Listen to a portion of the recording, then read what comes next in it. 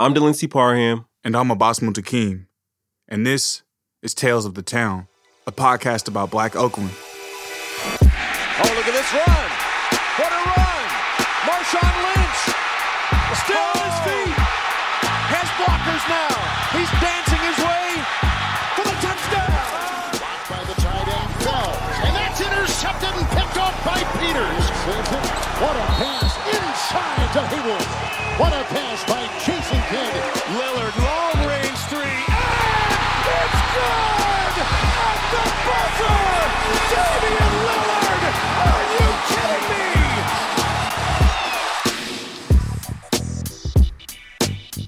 me? Oakland, California has been home to some of the most iconic moments, teams, and athletes in professional sports history.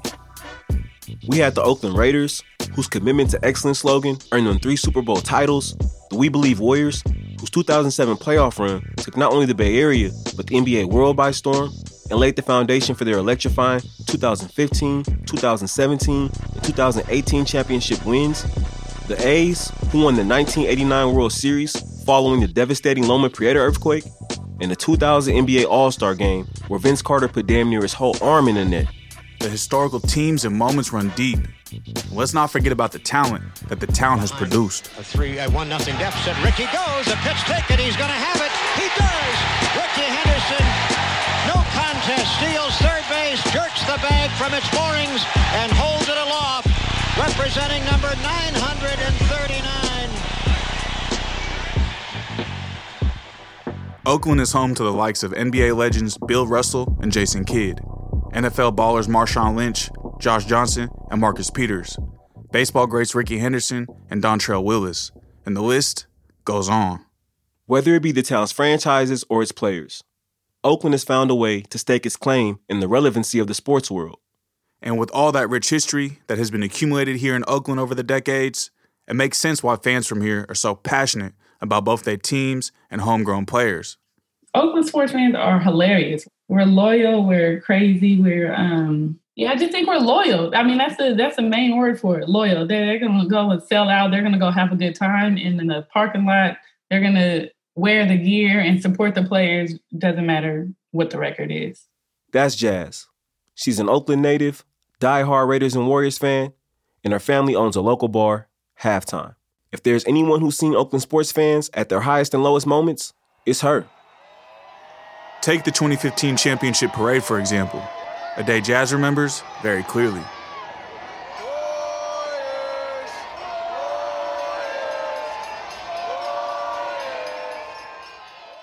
The first parade was amazing. I remember all the bartenders begging, can we get it off? We worked every single game, all the playoff games, all the teams besides just the Warriors. So we've worked every single game. We've never had a parade out here that we've been able to go to with any of the teams. It had been 26 years since the city of Oakland had seen one of its professional franchises win it all. Before the Warriors' 2015 NBA Finals win, the town's last championship came in 1989 when the A's swept the Giants in the World Series. For Jazz and her coworkers, this was possibly a once-in-a-lifetime opportunity that they just couldn't miss. And my dad was like, no, we got to open up early because people are going, we were like, dude, we worked the whole playoffs. We're going to go and enjoy the parade.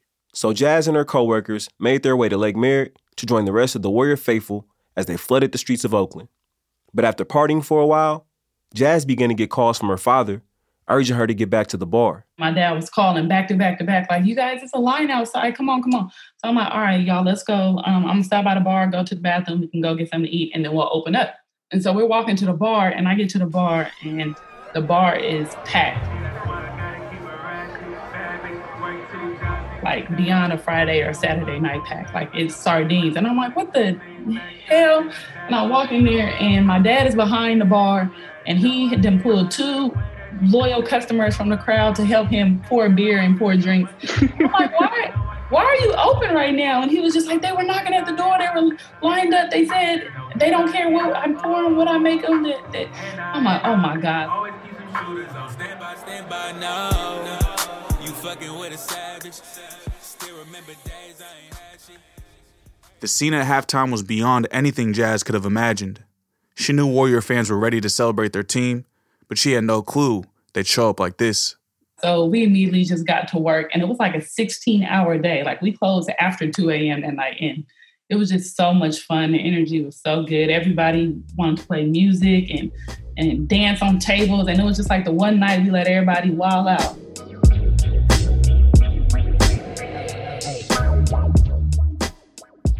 That 2015 parade will be the first of 3 over the next 4 years, with the fans bringing the energy for their team every single time. And although it had been over 2 decades since the professional team from Oakland had won a championship, the history of winning here is not something we can overlook. The 70s and 80s sent a flurry of trophies to the town. Like we mentioned earlier, in addition to the A's 89 World Series win, they also had a three-peat, winning in 72, 73, and 74. And the Raiders, they hoisted the Super Bowl trophy in 77, 81, and when they were the LA Raiders, they won again in 84. And when they came back to the town, they could have possibly won another in 2002 if it weren't for the infamous tuck rule play. If you're a Raider or New England Patriots fan, you know the play I'm referring to. And for those that aren't, let us give you a brief overview of Raiders history. The Raiders lead the Patriots 13-10. Fourth down, that'll bring Ken Walter in the punting unit. In 2002, the Raiders and the Patriots went head-to-head in a divisional playoff game. On a freezing Saturday night in New England with the field covered in snow, the game was coming down to the wire. In the final minutes of the fourth quarter, with the Raiders winning 13-10, their Hall of Fame defensive back Charles Woodson sacked then Patriots quarterback Tom Brady, knocking the ball loose and causing what seemed to be a fumble. Blitz. Lost the football. It's on the ground, covered by the Raiders. Fumble on the play. His college teammate, Charles Woodson, on the blitz. But after a replay and further deliberation between referees, the call was overturned and ruled an incomplete pass. Raiders fans across the country questioned the validity of the call, but the NFL rulebook states that if an offensive player is holding the ball to pass it forward, hence quarterback Tom Brady, any movement is considered a pass attempt, even if the player is tucking the ball into their body. So a rule that many players and fans hadn't heard of before that night became an everlasting memory in the minds and spirits of Raider fans. The tuck rule gave the Patriots possession of the ball, which led to them tying the game and eventually kicking the game-winning field goal in overtime, and ultimately going on to win the Super Bowl a few weeks later. The Patriots win it, 16-13 in overtime. But despite the unfortunate luck against the Patriots, Raider Nation quickly bounced back. The following season, they won their conference and found themselves in the Super Bowl against the Tampa Bay Buccaneers and their former racist head coach, John Gruden. But once again, the Raiders would come up short. They would end up losing to the Buccaneers 48-21.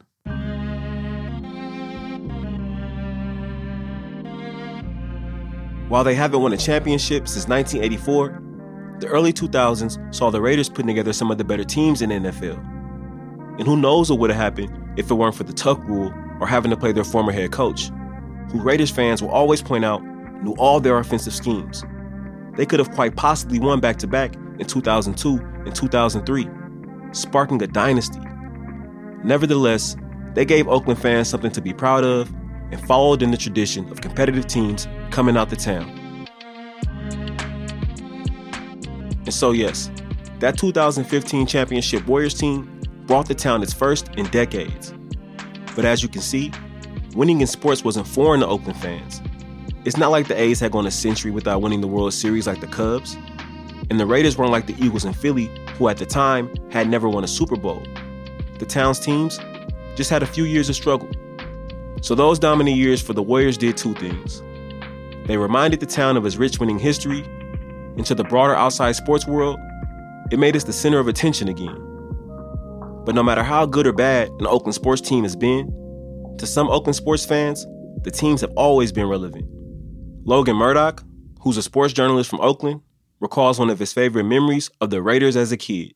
But I went to the AFC Championship game in 2003, and it was just a surreal moment because it was, especially both in hindsight and in a moment, because it was the last time the Raiders were great in Oakland. And my team got to go to the Super Bowl. And this was before, gentrification, before Oakland was really changed for good. And this was like the last true representation of the town. And that was big honor, especially in hindsight, to be able to go to something like that. And I'm really appreciative that I had the opportunity to do that.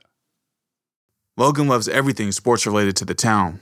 And although his teenage and early adult years haven't seen the Raiders winning much, he remembers those dominant years from his childhood, especially the year they went to the Super Bowl in 2003.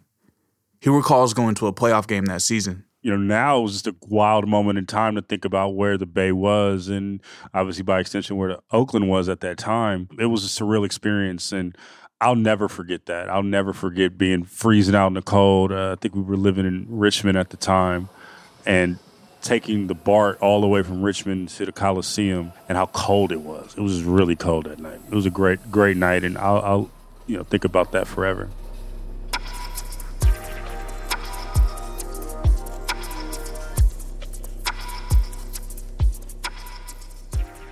That divisional playoff game will be the first time Logan got to witness a team from his hometown participate in one of sports' biggest moments.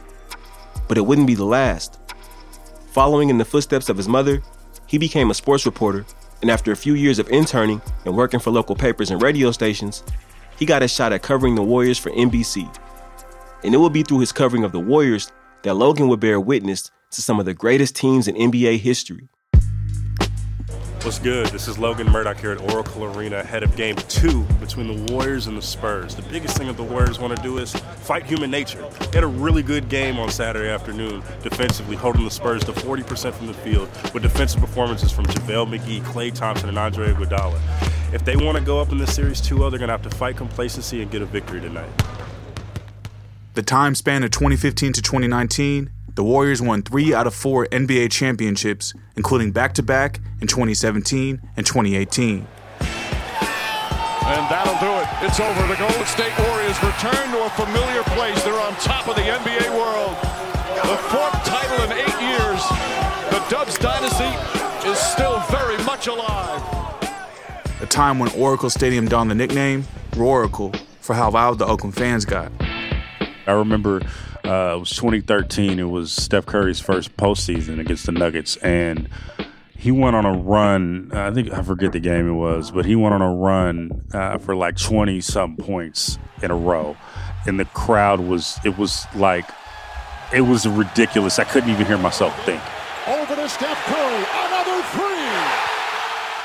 A certain roar when Steph Curry gets a three. There's a Steph roar. Steph Curry fires away.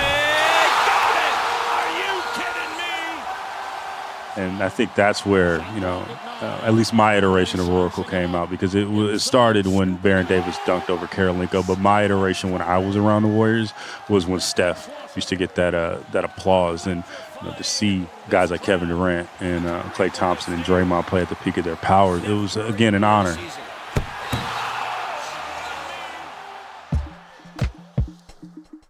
Sports culture in the Bay has always been deeper than just the games. These events create the space for locals to come together and bond through their collective love for the team and their players. With the population of the town shifting as a result of gentrification, Logan saw firsthand how the decrease in the working-class black population was reflected in the makeup of the crowd and ultimately impacted the entire arena experience.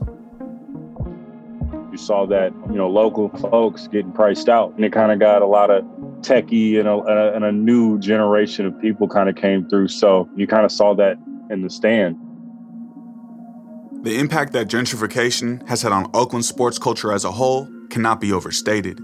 But even though much of the focus has been on how gentrification changed the makeup of fans at the professional level, the impact gentrification has had on the youth level may be even more of a travesty.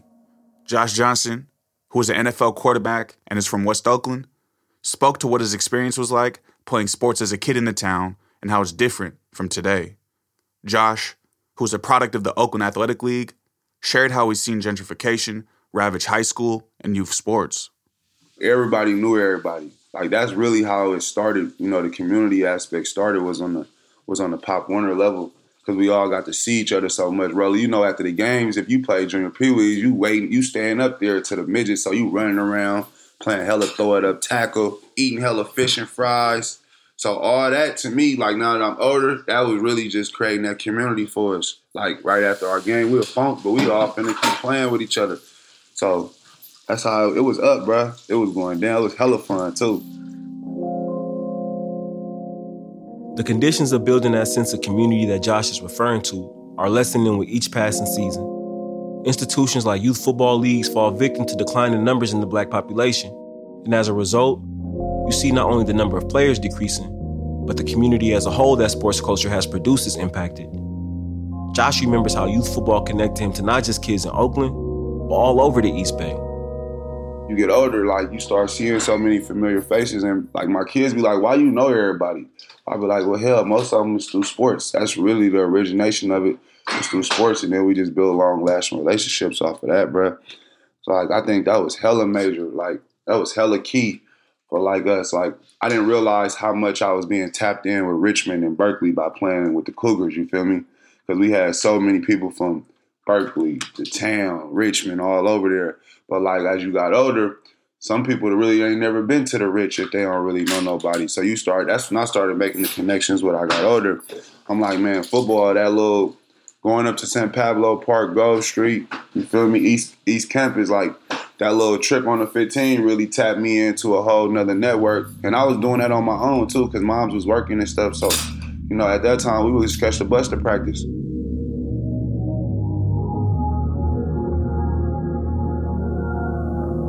Family, friends, and fun.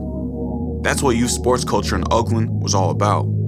And not only did the town create culture and community through institutions like Pop Warner Football, they created a bunch of talented athletes in the process. During Josh's interview, we also got to address how Oakland has always been a hotbed for premier high school talent, especially when Josh was playing at Oakland Tech. Marshawn and Phil at that time Marshawn was the number 2 running back in the nation. Phil was like the number corner in the nation, number 9 corner in the nation. You had Petty, you feel me? Petty was a leading rusher in the Bay Area. Kenny O'Neal at that time was number 1 in the nation in the 100, 200. Skyline had like the best 4x1 team. Tech girls, we won 2 back-to-back states. You feel me? We just had Leon. You had from Leon, Allende. T-Town was just out here. You feel me? Tremaine was at Skyline, Ike and all them. Alexis and Devonay, bro, they was two of the best girls in the nation. So when you really understand, all this was going on, bro, while I'm in high school, bro. Like, this all happened at the same time. The folks that Josh named will go on to be amazing college athletes. And players like Marshawn Lynch will leave their impact on the professional level. Marshawn Lynch, still on his feet. Has blockers now. He's dancing his way for the touchdown. Oakland housing all this high school talent would create an atmosphere in the town that Josh says even professional teams haven't been able to conjure. He says those early days playing in the Oakland Athletic League prepared him for the NFL environment because nothing could match the energy of the fans at McClymonds or Castlemont High School. It prepared you so much for, like, college in the league because the hardest place in the world to go play is going to play at MAC when everybody knows it's going to be the 2 number 1 teams in the town playing. Because, bruh, it didn't matter if you was a corporate worker, if you was a dope boy, it didn't matter if you was just a square. Everybody was at the sports game. Like, that was the thing to do. That was the club. You feel me? And as kids, it made us better because you know you had to show up and show out. You feel me? And I enjoyed that shit.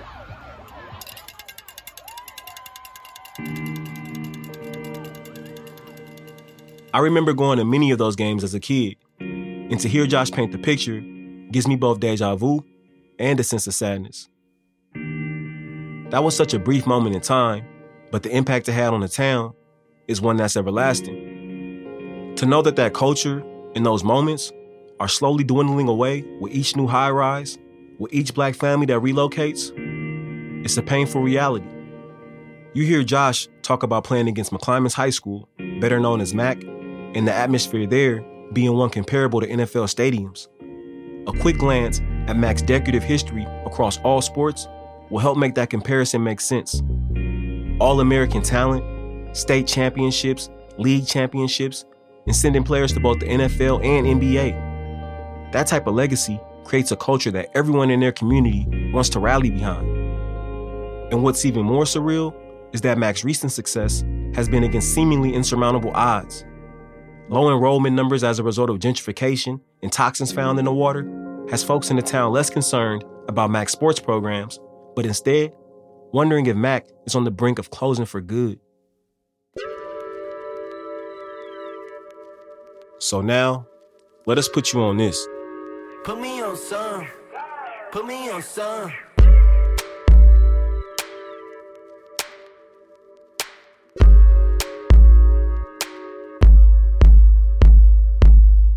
In the winter of 2020, Oakland Unified School District temporarily shut down McClymonds High School after TCE, an airborne toxin, was found in the campus's groundwater. And this wasn't the first time the MAC community dealt with health hazards via contamination. In 2008 and in 2017, high levels of lead were also found in the water. Back here in the Bay Area, there's a problem with the water at an Oakland high school. Officials found unsafe levels of lead. KPIX5's Jackie Ward on the next steps from the district. The problem was brought to the school district's attention when the football coach started going across the street to his mom's house in order to make sure that his players had fresh water. OUSD says they're now taking the necessary steps to solve this problem. The Oakland Unified School District says unsafe amounts of... So one might wonder how a school that has brought OUSD so much fame and recognition via its sports programs could be faced with such harsh environmental and public health issues. But when you understand the history of the neighborhood that MAC resides in, it makes complete sense. McClymonds is in the ghost town area of West Oakland, a neighborhood with an immense amount of Black history.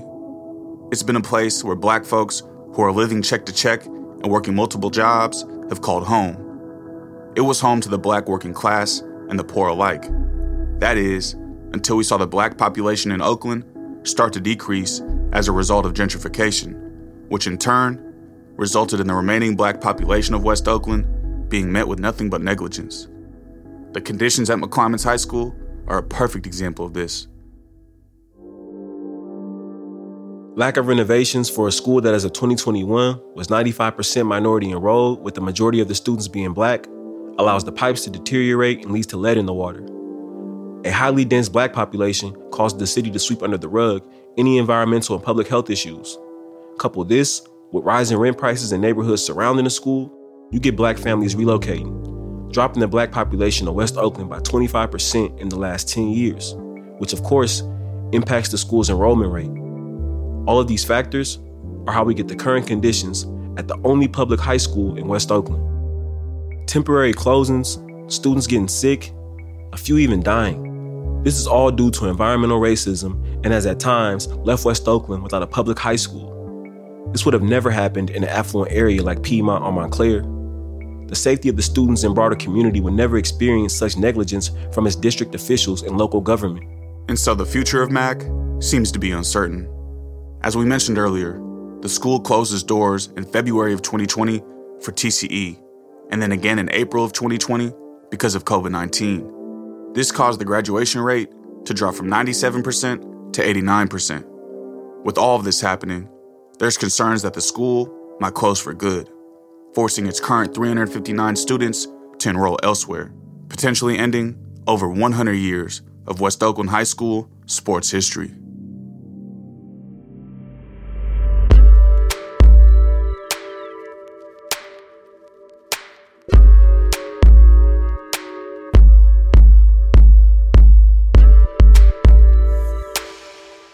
Now let's get back to the story. Even with the recent geographical and demographic changes in the town, the athletes that remain have been able to keep the mentality of Oaklanders alive and strong. Known for our toughness, grit, and dog mentality that players like Dame Lillard and Marcus Peters exhibit. That Marcus Peters is a player now, huh? He is a dog. He can play. Alicia Lily Davis, who was a former collegiate basketball player and now the coach of Tech's girls basketball team, describes what being a dog is and how Oakland creates that in its players. And it ain't all about winning. It's just about not quitting. Like, where we come from, we don't take L's. You feel me? You just learn and you get better. That's all you really can do. So being a dog, it just lets you know, like, I'm always going to get up and give everything that I got. And if I lose, I'm going to get back up. If I win, I'm going to keep going. So being a dog, honestly, is just like, you're not willing to just be a sucker. You're not a coward. And I think a lot of times people are scary. And so being from Oakland and having a dog, it teaches you not to be scared, but also teaches you that there's always somebody better than you. You feel me? Like, so you always got to keep working and working and working no matter what. That's what being a dog means to me. It was this mentality that led to Alicia's success as a college athlete, allowing her to join the lineage of elite sports talent to come from the town. And that is not something that she took lightly. Playing basketball, just being from Oakland, you just kind of have a pride thing, you know? Like, I feel like being from Oakland, I'm very, very prideful. And so it's allowed me to know, like, I'm representing somebody, like, bigger than myself. Like, I have a purpose bigger than myself. So yeah, I would say growing up, knowing that people who come from Oakland, when you raw, you raw. So I knew if I was going to have that on my back that I had to represent, and I believe I fully did that at Arizona State. So much of the discourse around Oakland sports being impacted by gentrification has been centered around pricing out fans, and rightfully so. But as you can see, it's so much deeper than that. We're watching the loss of culture and community happen right before our eyes, from professional tailgates to youth football games. And the upcoming years seem to be promising more of the same. The A's baseball team says its future in Oakland hinges on a big decision by the Alameda County Board of Supervisors, and that decision could happen any minute now. Supervisors are scheduled to take up a resolution that would help pay for some of the costs associated with building the Howard Terminal project. Several county supervisors say they're on the fence about diverting future tax revenue to a new ballpark project instead of spending that money on essential services and health care. But Mayor Libby Schaaf pointed out the projected tax revenue, which could be in the hundreds of millions of dollars, will not exist if the Howard Terminal project does not break ground. In 2019, the Warriors moved across the bay to San Francisco. 2020 saw the Raiders leave to Las Vegas and build a brand new billion-dollar stadium. And currently, the A's are looking to build their new ballpark at the Port of Oakland. The A's lobbying for a new stadium has been at the center of development efforts by the wealthy in Oakland. A guise for attraction and opportunity, some see it exactly for what it is, an effort of gentrification, displacement, and making the rich richer. My Uncle Clarence, who we heard from in episode 1, is a member of the ILWU, the International Longshore and Warehouse Union. The Bay Area's local chapter is the ILWU 10, and they, along with other community organizers, have been fighting for the last few years to stop the A's from acquiring the land at the port. A fight against this corporate expansion and anti-Black displacement is not uncharted water for the ILWU. In fact, they have a history of resistance dating back to nearly 100 years ago. On July 5th, 1934, there was 2 maritime workers were killed by the police. What was happening is that all the docks on the West Coast were shut down. We are asking for a general strike. We're not only asking for it, but we're going to get it. And so the employers were trying to do all they possibly could, to use scabs and to open up the piers, so they could work. So there were, these pitched battles between the police and the longshore workers. Open warfare rages through the streets of the city as 3,000 Union pickets battle 700 police. Guns, tear gas, clubs, and fists bring injuries to more than 80 persons and cause the death of 2. This killing of 2 maritime workers led to an intense battle between the pigs and longshoremen. The longshoremen used whatever tactics they could to resist oppression. To give you some idea of what was happening, the police would be on horseback, longshoremen would throw marbles on the ground so that the horses would lose their balance. They would do such thing as, use bats and other sticks to hit the horses in their private areas so that the police would fall off their horses. The use of tear gas was employed against the workers. Before that, it would only have been employed in the military. The longshoremen were going up against the police department, the National Guard, and also reactionary organizations like the Ku Klux Klan. The longshoremen were met with this stay-back repression simply because they chose to align their efforts with the people and take a stand against police violence. Thousands of people took to the streets for a march. And then what immediately followed after that was a 4-day general strike in San Francisco, which paralyzed the entire city. That was a very historic moment. When I say union, you say fuck. When you say fight, people, people. Whether it's 1934 or 2020, the Longshoremen and Warehouse Union found a way to rally behind the people. So we're going to start introducing speakers. We're going to have some speakers here. In 2020, following the murders of Breonna Taylor and George Floyd, the ILWU shut down all 29 ports on the West Coast and Vancouver for 8 hours to demand an end to police terror and racism. Brother Clarence Thomas, the real Clarence Thomas. Are you ready to fight? I can't hear you. Are you ready to fight? Brothers, sisters, friends, comrades, and I know there may be some enemies in the audience. Because anywhere people's struggles are, they're there too. I want to say one thing. We are all here today for one reason. The boldest, blackest, radical trade unionists in the United States of America, ILWU Local 10, ILWU Local 34. Brother Trent Willis came up with the idea of the Million Worker March, this T-shirt that I'm wearing. Brother Keith Shanklin was a part of that leadership. We got to be very clear about something, brothers and sisters. Our objectives and goals are not the same as the political class.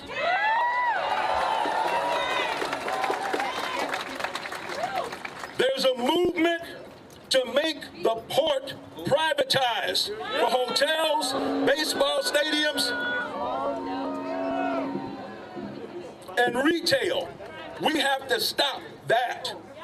The Oakland A's have to stay in East Oakland, not at the port. Not at the port. That demonstration in June of 2020 not only called for an end to physical state-backed violence and systemic oppression, but it also called for the end of the attempt to privatize the port so that the A's could build a new stadium. A development effort that the ILWU believes will be a dagger in the heart of the Black, brown, and poor communities that remain in Oakland. John Fisher, who owns the Oakland A's, he wants to build 3,000 high-end condominiums at Howard Terminal. He wants to build a 400-room hotel, 1.5 million square feet of retail space, and a 35,000-seat baseball stadium. Fisher, Libby Schaaf, and others have framed the new A's stadium as an opportunity to bring jobs to the community of West Oakland, to keep the A's in the town, and to bring more affordable housing to the Jack London area that is on the outskirts of West Oakland. Well, listen, if there's anybody who thinks that those condos are going to be going to people who live in West Oakland who are working class, you got another thing coming. It's not.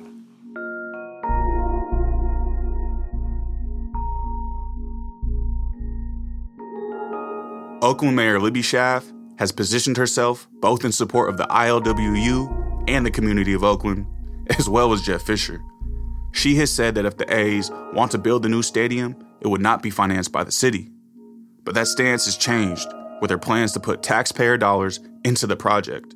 I get a notice that Mayor Libby Schaaf has her staff to put $1.5 billion of our tax dollars into building a gondola over train tracks at Jack London Square to serve as luxury condos and stadium that Fisher is planning to build on port property. And she did this after swearing that Fisher's project was going to be totally privately financed. Now, we're in the middle of an unprecedented homelessness, a pandemic, and a looming depression, but yet a right-wing, anti-Black billionaire is getting all of this support from Libby Schaaf and from certain Democratic politicians, namely State Senator Nancy Skinner and Assemblyman Ron Bonta. Fisher, Schaaf, and others have advertised a potential new stadium as a step into the future for the A's in the surrounding city of Oakland.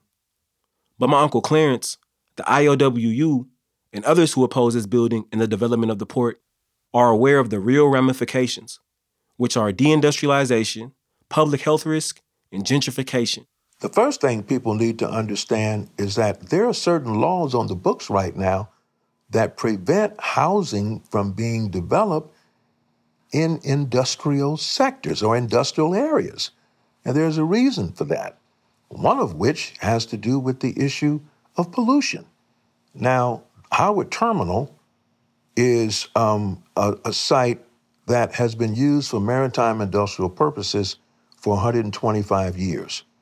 So we don't know how much pollution is at that site. But more importantly than that, the Port of Oakland is the third busiest port on the West Coast. It's the economic engine for not only the Bay Area, but for all of Northern California. It's responsible for some 84,000 jobs in the Northern California region. And not only that, but it is the place where predominantly African Americans work. And so the Fisher family wants to do this development at that particular site. That's like building an amusement park on an assembly line.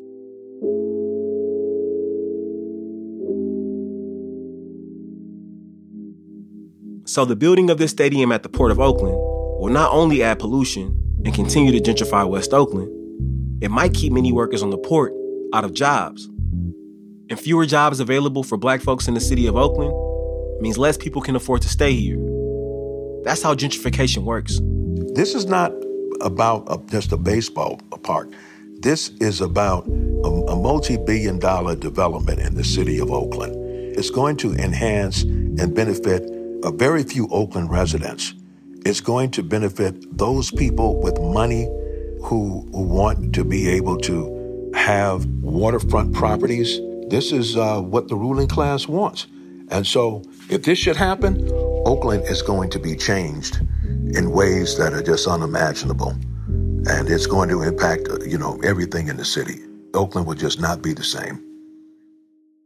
In the early weeks of September 2022, the Oakland A's were given permission by the Alameda County courts to proceed with their plans to build the $1 billion stadium. What's next? The fate of Oakland residents hangs in the balance of bureaucracy and the wealthy who run the state of California and Alameda County. Only a few things stand in the way of the A's building their new stadium: the California Department of Toxic Substances Control and the will and fight of the people.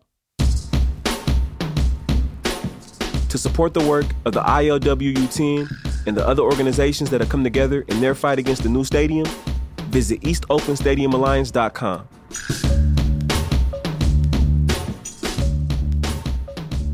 Next week on Tales of the Town, a deeper look at the life of Oscar Grant and what he means to Oakland.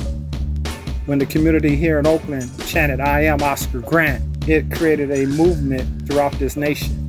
That's next week on Tales of the Town.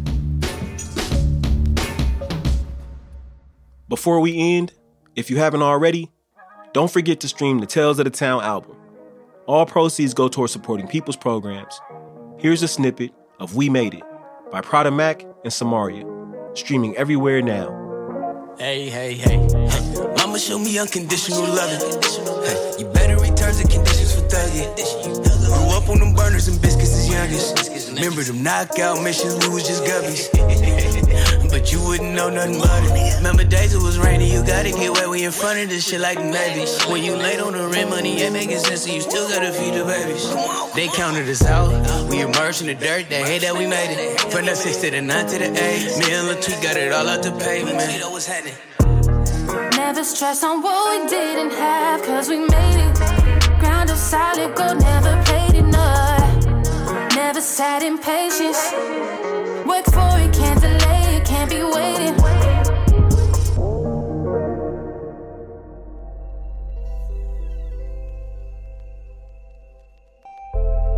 Tales of the Town is hosted and executive produced by me, Abbas Muntakim, and Delency Parham. Our senior producer is Maya Cueva. Fact-checking done by Danya Suleiman and Bashira Mack. And mixing and sound design is done by Pat Mesiti-Miller and Lauren Newsom. The theme song was produced by Cheyenne G and Carrie Lynn. Additional music in this episode is courtesy of Umami Funk and Sif EC. We want to give a special thank you to Jazz, Logan Murdoch, Josh Johnson, Lily Davis, and my Uncle Clarence for being on this episode. If you like the show, make sure to subscribe, give us a 5-star review, and tell your friends.